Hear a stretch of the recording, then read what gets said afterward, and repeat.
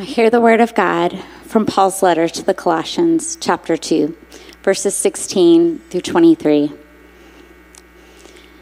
Therefore, do not let anyone judge you by what you eat or with regard to a religious festival, a new moon celebration, or a Sabbath day. These are a shadow of the things that were to come. The reality, however, is found in Christ.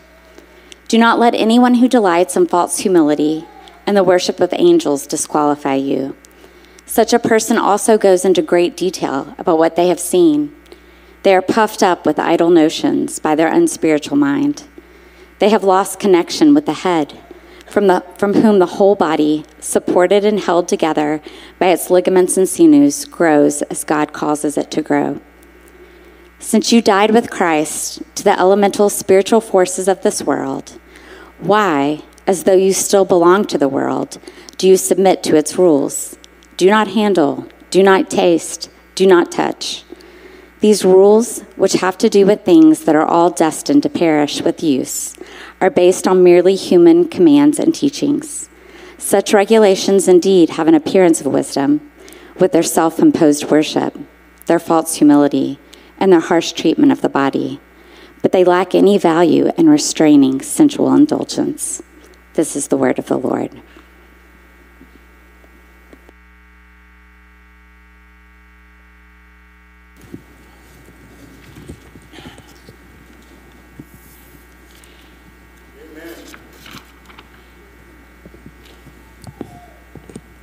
How are we doing? I appreciate you, Stanley. Last week we sang a song called "Is He Worthy?" And the first verse of that song starts by asking, do you feel the world is broken? And we said, we do. So do you feel the shadows deepen? And we said, we do. But do you know that all the dark won't stop the light from getting through? We didn't know that we would need tears to say that. We do. Do you wish that you could see it all made new? Don't we? Do we not? We said last week, we do. That's what this week has felt like to me. I'm so glad we have that song. So glad we have so many things that God has blessed us with. It's been a practice in what it feels like to live in the tension of darkness and brokenness, and yet the light is piercing through. How about for you? How's this week been for you? Good morning, Waypoint. My name is Eric Weiner. I'm one of the pastors here. And as you can tell from our prayer time this morning, there have been some sad and heavy things going on in our world this week. And if I'm honest, I have it in me to be a very pessimistic person. I mean, I was honestly asking myself, Lord, why this passage? I mean, is this even going to be relevant? Why, what do we do? But I want to tell you that I am deeply convinced of these words that have been proclaimed to you over these past several weeks. Jesus is supreme. He is preeminent. That Christ is still in this world as he takes up residence in us, his church. Christ in you, the hope of glory, and he is not done with us. I don't believe that Christ looks at the relationship he has with his church and thinks that he made a mistake. I don't think he wants out. But for those who claim his name and yet choose to walk in darkness, he will bring to light what has been hidden. He is the truth. He is the head, the one we submit to, and through him we grow up in all spiritual maturity. In Christ we receive all spiritual fullness. And that's what our passage is talking about again this morning. You are complete in Christ. Christianity is not me and Jesus. It is Christ in me. And it's important that we know the difference. So this morning we turn our attention toward what it means for us to live in Christ. And so much of the Christian life seems to focus on the point of entry. How do I get in? How do I become a Christian? And entry into the Christian life only comes through believing the gospel. It comes through trusting the saving work of God through Jesus Christ. But what does it mean to actually walk in Christ? To live in Christ? How would you answer that question? I think our tendency is to do with Christianity what basic morality invites us to do with everything else, which is to create and maintain a working list of rules and regulations that make us feel okay about ourselves. Plenty of people want to treat Christianity like a do's and don'ts religion because they can actually tolerate that. They can actually do that. They can participate in that.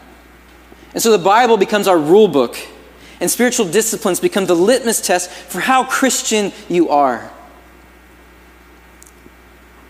But to be honest with you, I don't even know what that means, right? Like, how Christian are you? As if there are different gradations of Christian. What we see here in Colossians is that either you're alive in Christ or you're not. Either you live according to the unspiritual mind or you abide in the head, which is Jesus. Are there different levels of maturity? Absolutely. But there are not different levels of Christian. Have any of you ever experienced imposter syndrome? Does this ring a bell to you? Maybe you experienced this at school or in your work. I was looking this up the other day. And imposter syndrome is loosely defined as you're doubting your abilities and feeling like a fraud. It's this fear that you don't actually deserve your status or your success, that you don't actually belong. And the reason why I ask that, it might not be the same. It might not be exactly the same here, but I wonder if that's not a common feeling among Christians. That we feel like we don't belong. Like, am I really in on this? Does God really care about it? Is this really for me?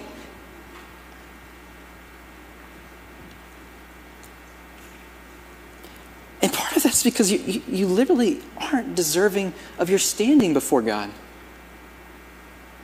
You literally haven't. What have you done that makes you right with God? And you feel that. I mean, people can tend to be overly confident about themselves, or they can be totally unsure of themselves. Either you're super spiritual or you're not spiritual enough. And some of you are even good at sounding spiritual, but if hard pressed, you're not even really sure what it means to be spiritual. And you really start to feel this when you interact with other people within the church. I mean, you wonder if people will question the genuineness of your faith. Am I doing enough here? Am I saying this right? Am I doing this right?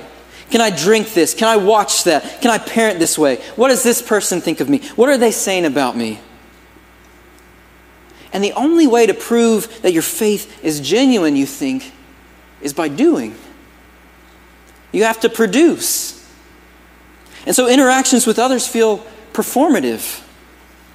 And service within the church can feel obligatory. And so you try to fake it till you make it. And it's not surprising then to find that the behaviors of imposter syndrome can be linked to burnout. You just go, thinking this will prove that I'm not a fraud. This will prove that I am who I say I am. This will prove that God is at work in me. But you see, I don't think Christ intended us to live this way. People are willing to participate in a religious program filled with rules because it gives us a clear path for how to deal with our internal guilt from sin. And when I say that, I'm not talking about the way we feel because we did something wrong, though we do.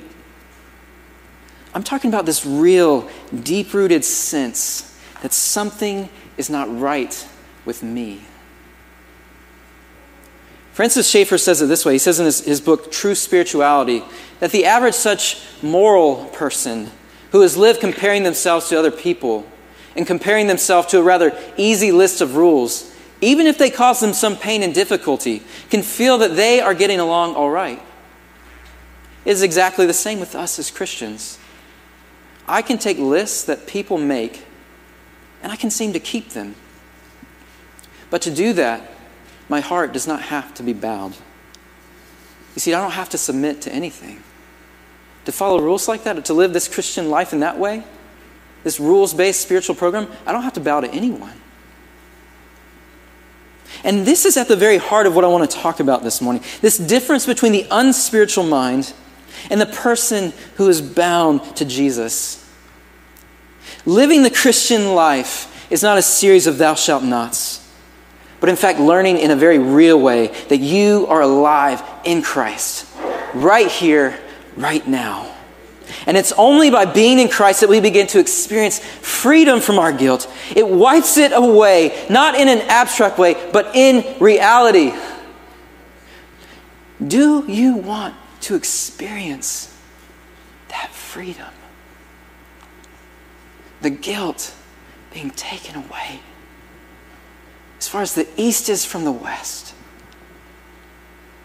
Whether you have known him your whole life, or you're just stumbling upon him for the first time, come and receive. Come and know this Jesus. Come encounter him. You can come to him. You can know him. Paul says in Romans 8, if Christ is in you, then even though your body is subject to death because of sin, the Spirit gives life because of righteousness. And if the Spirit of him who raised Jesus from the dead is living in you, he who raised Christ from the dead will also give life to your mortal bodies because of his Spirit who lives in you. And so how do we walk in the Christian life? How do we live in the power of the Spirit? And my answer to that question is simple. Know your qualifications in Jesus and live your life connected to the head, which is Jesus. Know your qualifications in Jesus and live your life connected to him. That's my answer.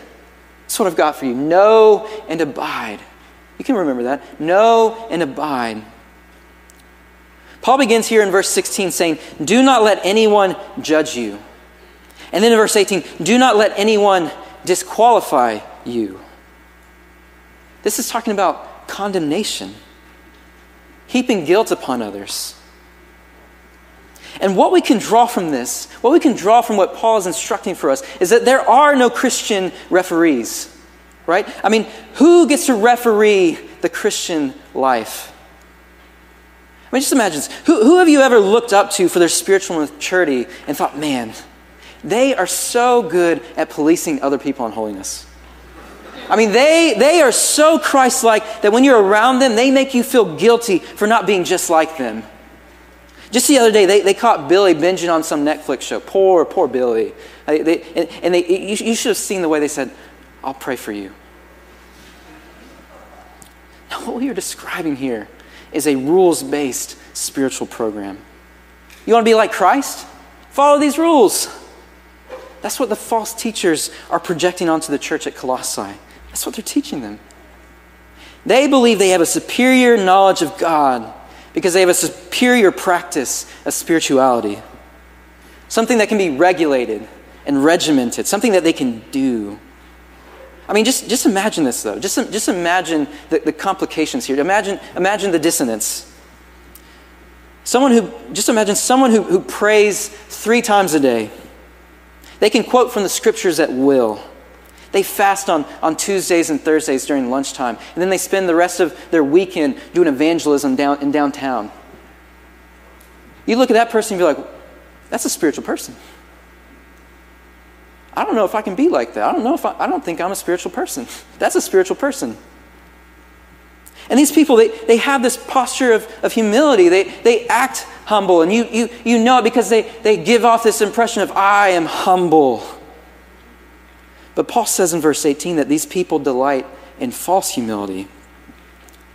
They have this demeanor about them that they have a deep love for the Lord. They hear visions from God. And they want you to hear their visions that they hear from the Lord. But really their efforts have only led them to think, man, people must think I am so humble. You know what? I just don't understand why more people aren't like me. Yeah? It must be my maturity. I bet they think I'm really spiritual.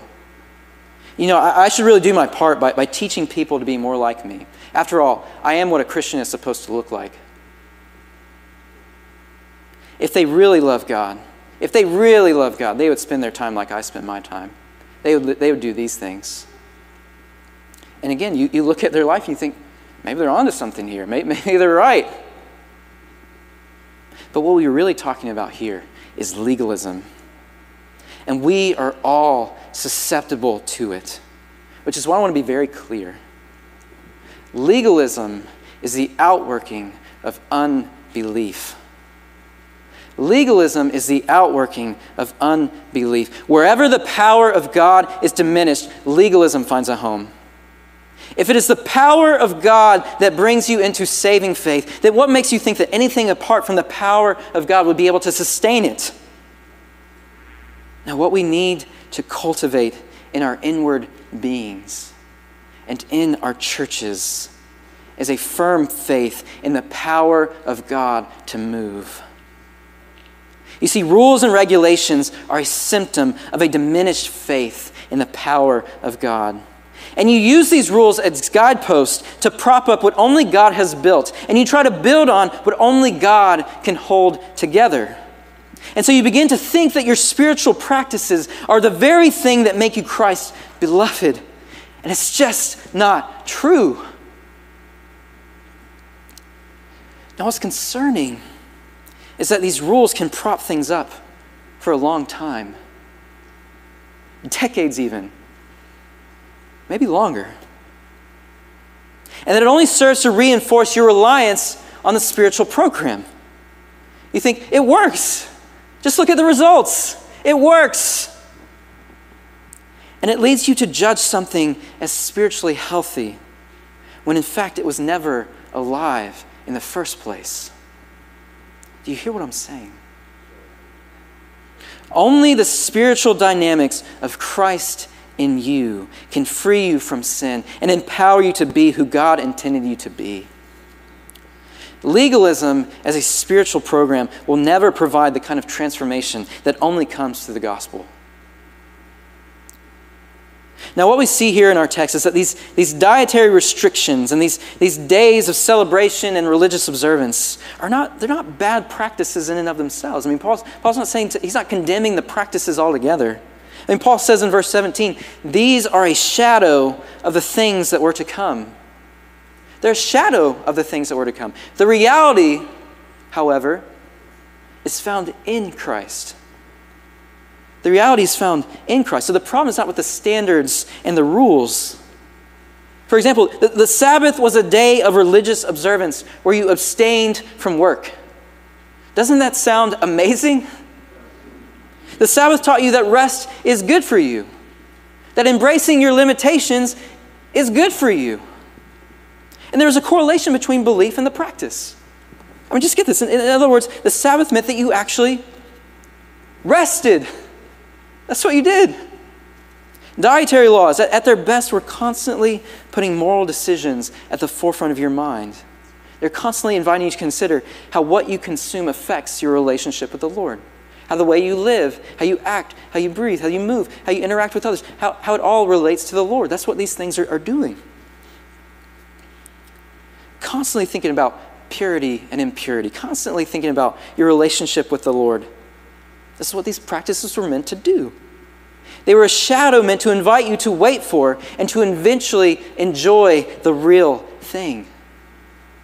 Now we have the substance. We have the reality, which is found in Christ. In Christ is our reality. Now again, the problem then is when these rules and standards become the basis for qualification in the Christian life. Right? Like I said, it's important to know what qualifies you. These false teachers, they delight in false humility. And they go into great detail about what they have seen because they are puffed up with idle notions by their unspiritual mind. In other words, you begin to think that your spirituality is what gives you ground to stand on. How spiritual you are, how restrained you are, how holy you are. But really what gives you ground to stand on is Christ. And what gives you growth in the Christian life is Christ. Kent Hughes says the idea that spirituality can be quantified provides an unfortunate basis for pride and judgmentalism. The flesh finds doing truly spiritual things difficult. But the flesh has no trouble with religious rules and regulations. There's an authentic lure to legalism. Legalism ultimately creates a superficial faith because it must make the trivial essential. For legalism to work, it must elevate the regulations above the righteousness of Christ because it can never supply the righteousness itself. In other words, legalism fails to keep the main thing. And the main thing is knowing Christ. You see, in Christianity, the Christian life is impossible outside of Christ. It is by Christ and through Christ and for Christ that you are saved. But when you make these rules and regulations safeguards for your faith, eventually your faith becomes about keeping the rules and regulations, which are only ever meant to get you to focus on Christ. And when you stop focusing on Christ, you really don't have Christianity anymore. You have man-made religion under the name of Christ. And friends, Christless Christianity is just a waste of your time. You need to rediscover the sweetness of your first love, the very basis of your life in the first place. No additions, just Christ. And that's why our legalism needs to die, because it never gave you life in the first place. And this is why, again, it is essential that you understand how you are qualified. If you were to not let someone else disqualify, you need to understand the rules. You need to understand what qualified you in the first place, because this is what gives you the confidence and the freedom to walk as one who is truly qualified. By what qualifications may you enter into the kingdom of God? Back in Colossians 1, Paul, talking about living the worthy life, the kind of life that God finds pleasing. Paul says this. He says he wants you to learn to give joyful thanks to the Father who has qualified you to share in the inheritance of his holy people in the kingdom of light. For he has rescued us from the dominion of darkness and brought us into the kingdom of the Son he loves, in whom we have redemption, the forgiveness of sins. This is how you are qualified. This is why in verse 20 of our passage this morning, Paul says, since you died with Christ. Since you died with Christ. When you died with Christ, you died to the elemental principles of this world. You want to deal with jealousy? You want to deal with sexual temptation? You want to learn how to control your tongue? Rules and precautions may help you. But if those rules are all you have to safeguard you, they are not enough. They won't change the way you live. They will be minor inconveniences to navigate around until you get what you want. What will change the way you live is dying to those things through the power of God and being raised to new life through the Spirit of God. That's how you put to death the old sinful self, and you put on the mind of Christ as you learn to walk in him. And you can't do that unless you not only remember that you are qualified in Christ, but that you also learn to walk in him by being connected to the head. I mean, that's what Pastor Lawrence's sermon was about all last week, being connected to the head, submitting to the head. And it's so important for us this morning. Be connected to the head. Again, Paul says at the end of verse 18 that these false teachers are puffed up with idle notions by their unspiritual mind. So we have this picture. We have these people who are living this seemingly spiritual life. And the church is thinking this is an image of what spirituality looks like. And Paul's saying, you think that's the spiritual life? You think they're spiritual? Their approach to the Christian life is just a product of the foolishness of the unspiritual mind. They try to do things like every other man-made religion, by works. In verse 19, he says, they have lost connection with the head. They've lost connection with the head. from whom the whole body, supported and held together by its ligaments and sinews, grows as God causes it to grow. In other words, true spirituality comes from learning to abide in the head, who is Jesus. You need to be connected to the head for real growth to happen.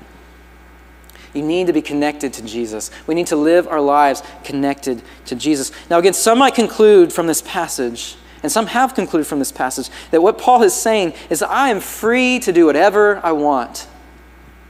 But Paul doesn't say you're free to do whatever you want. Our freedom in Christ has an aim. We're free from the bondage of sin so that we can live godly lives. Here's a newsflash for you. Doing whatever you want is not the same as living in a manner that pleases the Lord. I mean, Paul mocks the false teachers in verse 21 when he says, do not handle, do not taste, do not touch. Why do you submit to these? But some of you think freedom in Christ means eat whatever, watch whatever, spend however. But the answer to legalism is not licentiousness. It's not the freedom to indulge yourself. You're free to know and love God as Christ knows and loves God. Now, you may be free to eat. You may be free to watch. You may be free to buy, to spend. But do so out of a desire to live lives pleasing to the Lord. Do so as ones who are connected to the head, which is Jesus. You see, the way of the false teachers, it looks spiritual. I mean, it has the appearance of wisdom. They look right. Their superiority is in what they restrain themselves from or in what they participate in. Some of you think your superiority is in what you're free to do. But whether you embrace asceticism or whether you practice indulgence, Paul's saying those things don't work in producing godliness. That's why in verse 23 he says they lack any value in restraining sensual indulgence. They look like they work, but they don't. These spiritual programs don't work.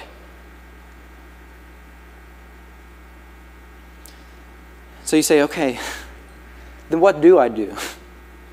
What encouragement is there for those who are struggling to understand if they're really abiding in the head? And here's my charge to you. It's not necessarily going out and doing something, which is probably what you want, right? We're all a little legalists at heart. My charge to you is this. Your walking with the Lord is not predicated on what you do for God or on what you know about God, but what God has done for you and what He has established in you, what God is working out in you right now. God is at work in you. You underestimate Him. He doesn't underestimate Himself. He knows what you're capable of. He knows what He's capable of. And He's totally capable. He's working it out in you right now. You say, I know that God loves you. No. Just stop with the but. Know that God loves you. Let the love of Christ empower you. Let it compel you. Let it propel you forward. Try walking in the knowledge that Christ is yours forevermore. Did you hear an end to that? Forevermore. Encourage your soul to rejoice in Him because you are His beloved. My wife and I, we just celebrated 10 years of marriage this week. Yeah, thank you. I appreciate that. And each moment, each year, each season, it seems to change.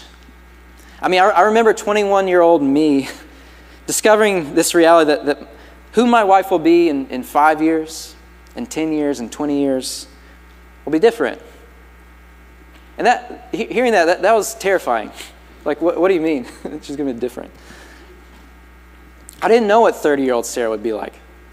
Now I do. And you know what? I'm excited for what 40-year-old Sarah is going to be like. I'm excited, Lord willing, for what 50-year-old Sarah will be like. My reality is that I live in a space where I have relationship with Sarah.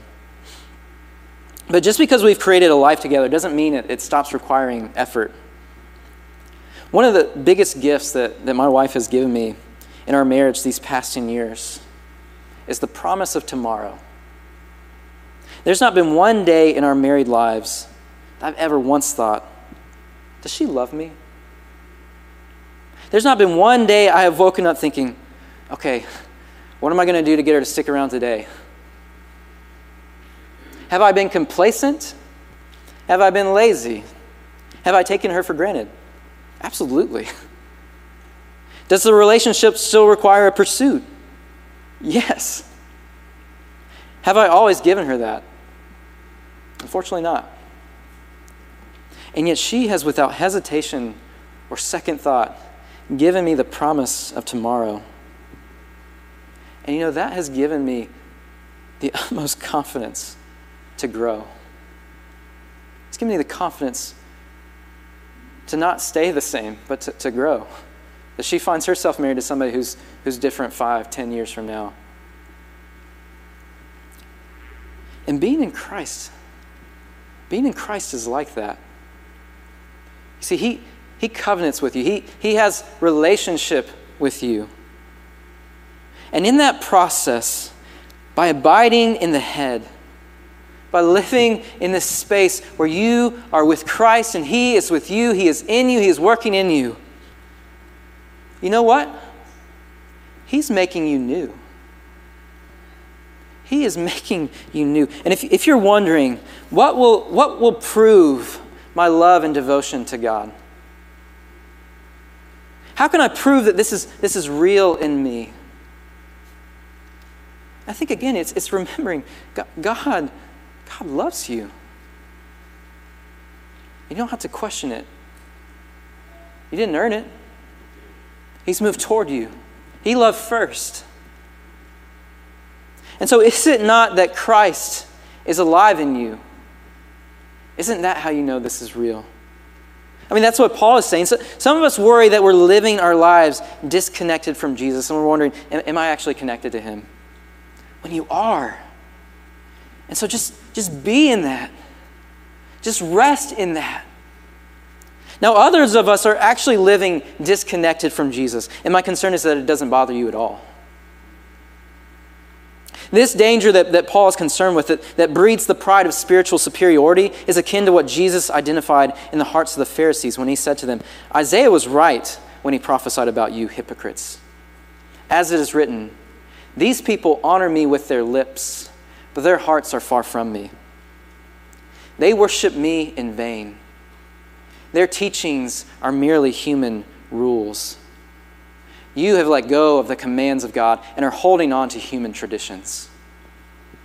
And if we are merely holding on to human traditions or man-made regulations, then we have added to Christ.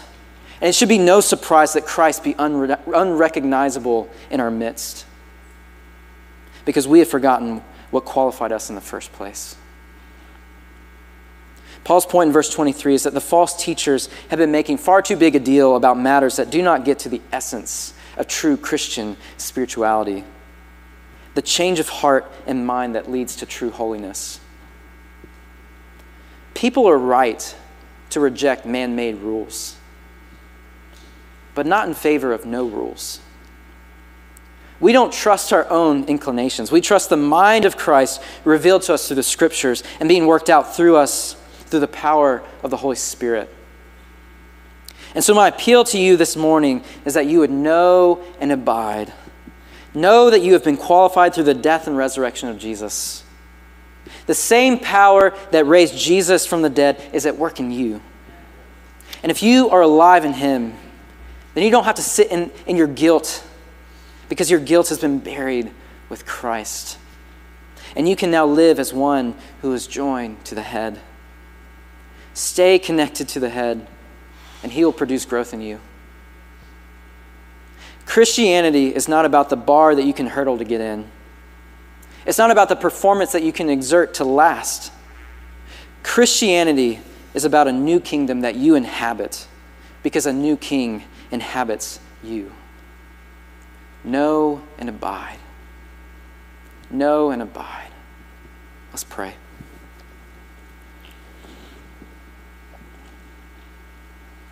Heavenly Father, we come asking, God, we come asking that you would work in us. God, we want to know, we want to trust it, we want to live in this reality. And God, we doubt ourselves. Or maybe we're confident, we're too confident. But God, we know that right here, right now, that you have done something in us. And you're teaching us, you're teaching us what it means to be new. You're teaching us what it means to walk in the power of the Spirit. Lord, I pray that you would tear down anything that the works of legalism has built. And God, that you would only build up on the foundation of Christ in us, but only Christ can grow in us. And God, I pray that we would have a renewed trust, a renewed excitement, a renewed focus and attentiveness to the power of God at work. Because that is what has saved us, and that is what grows us. And God, I pray that we would rest in your power. We pray in Jesus' name. Amen.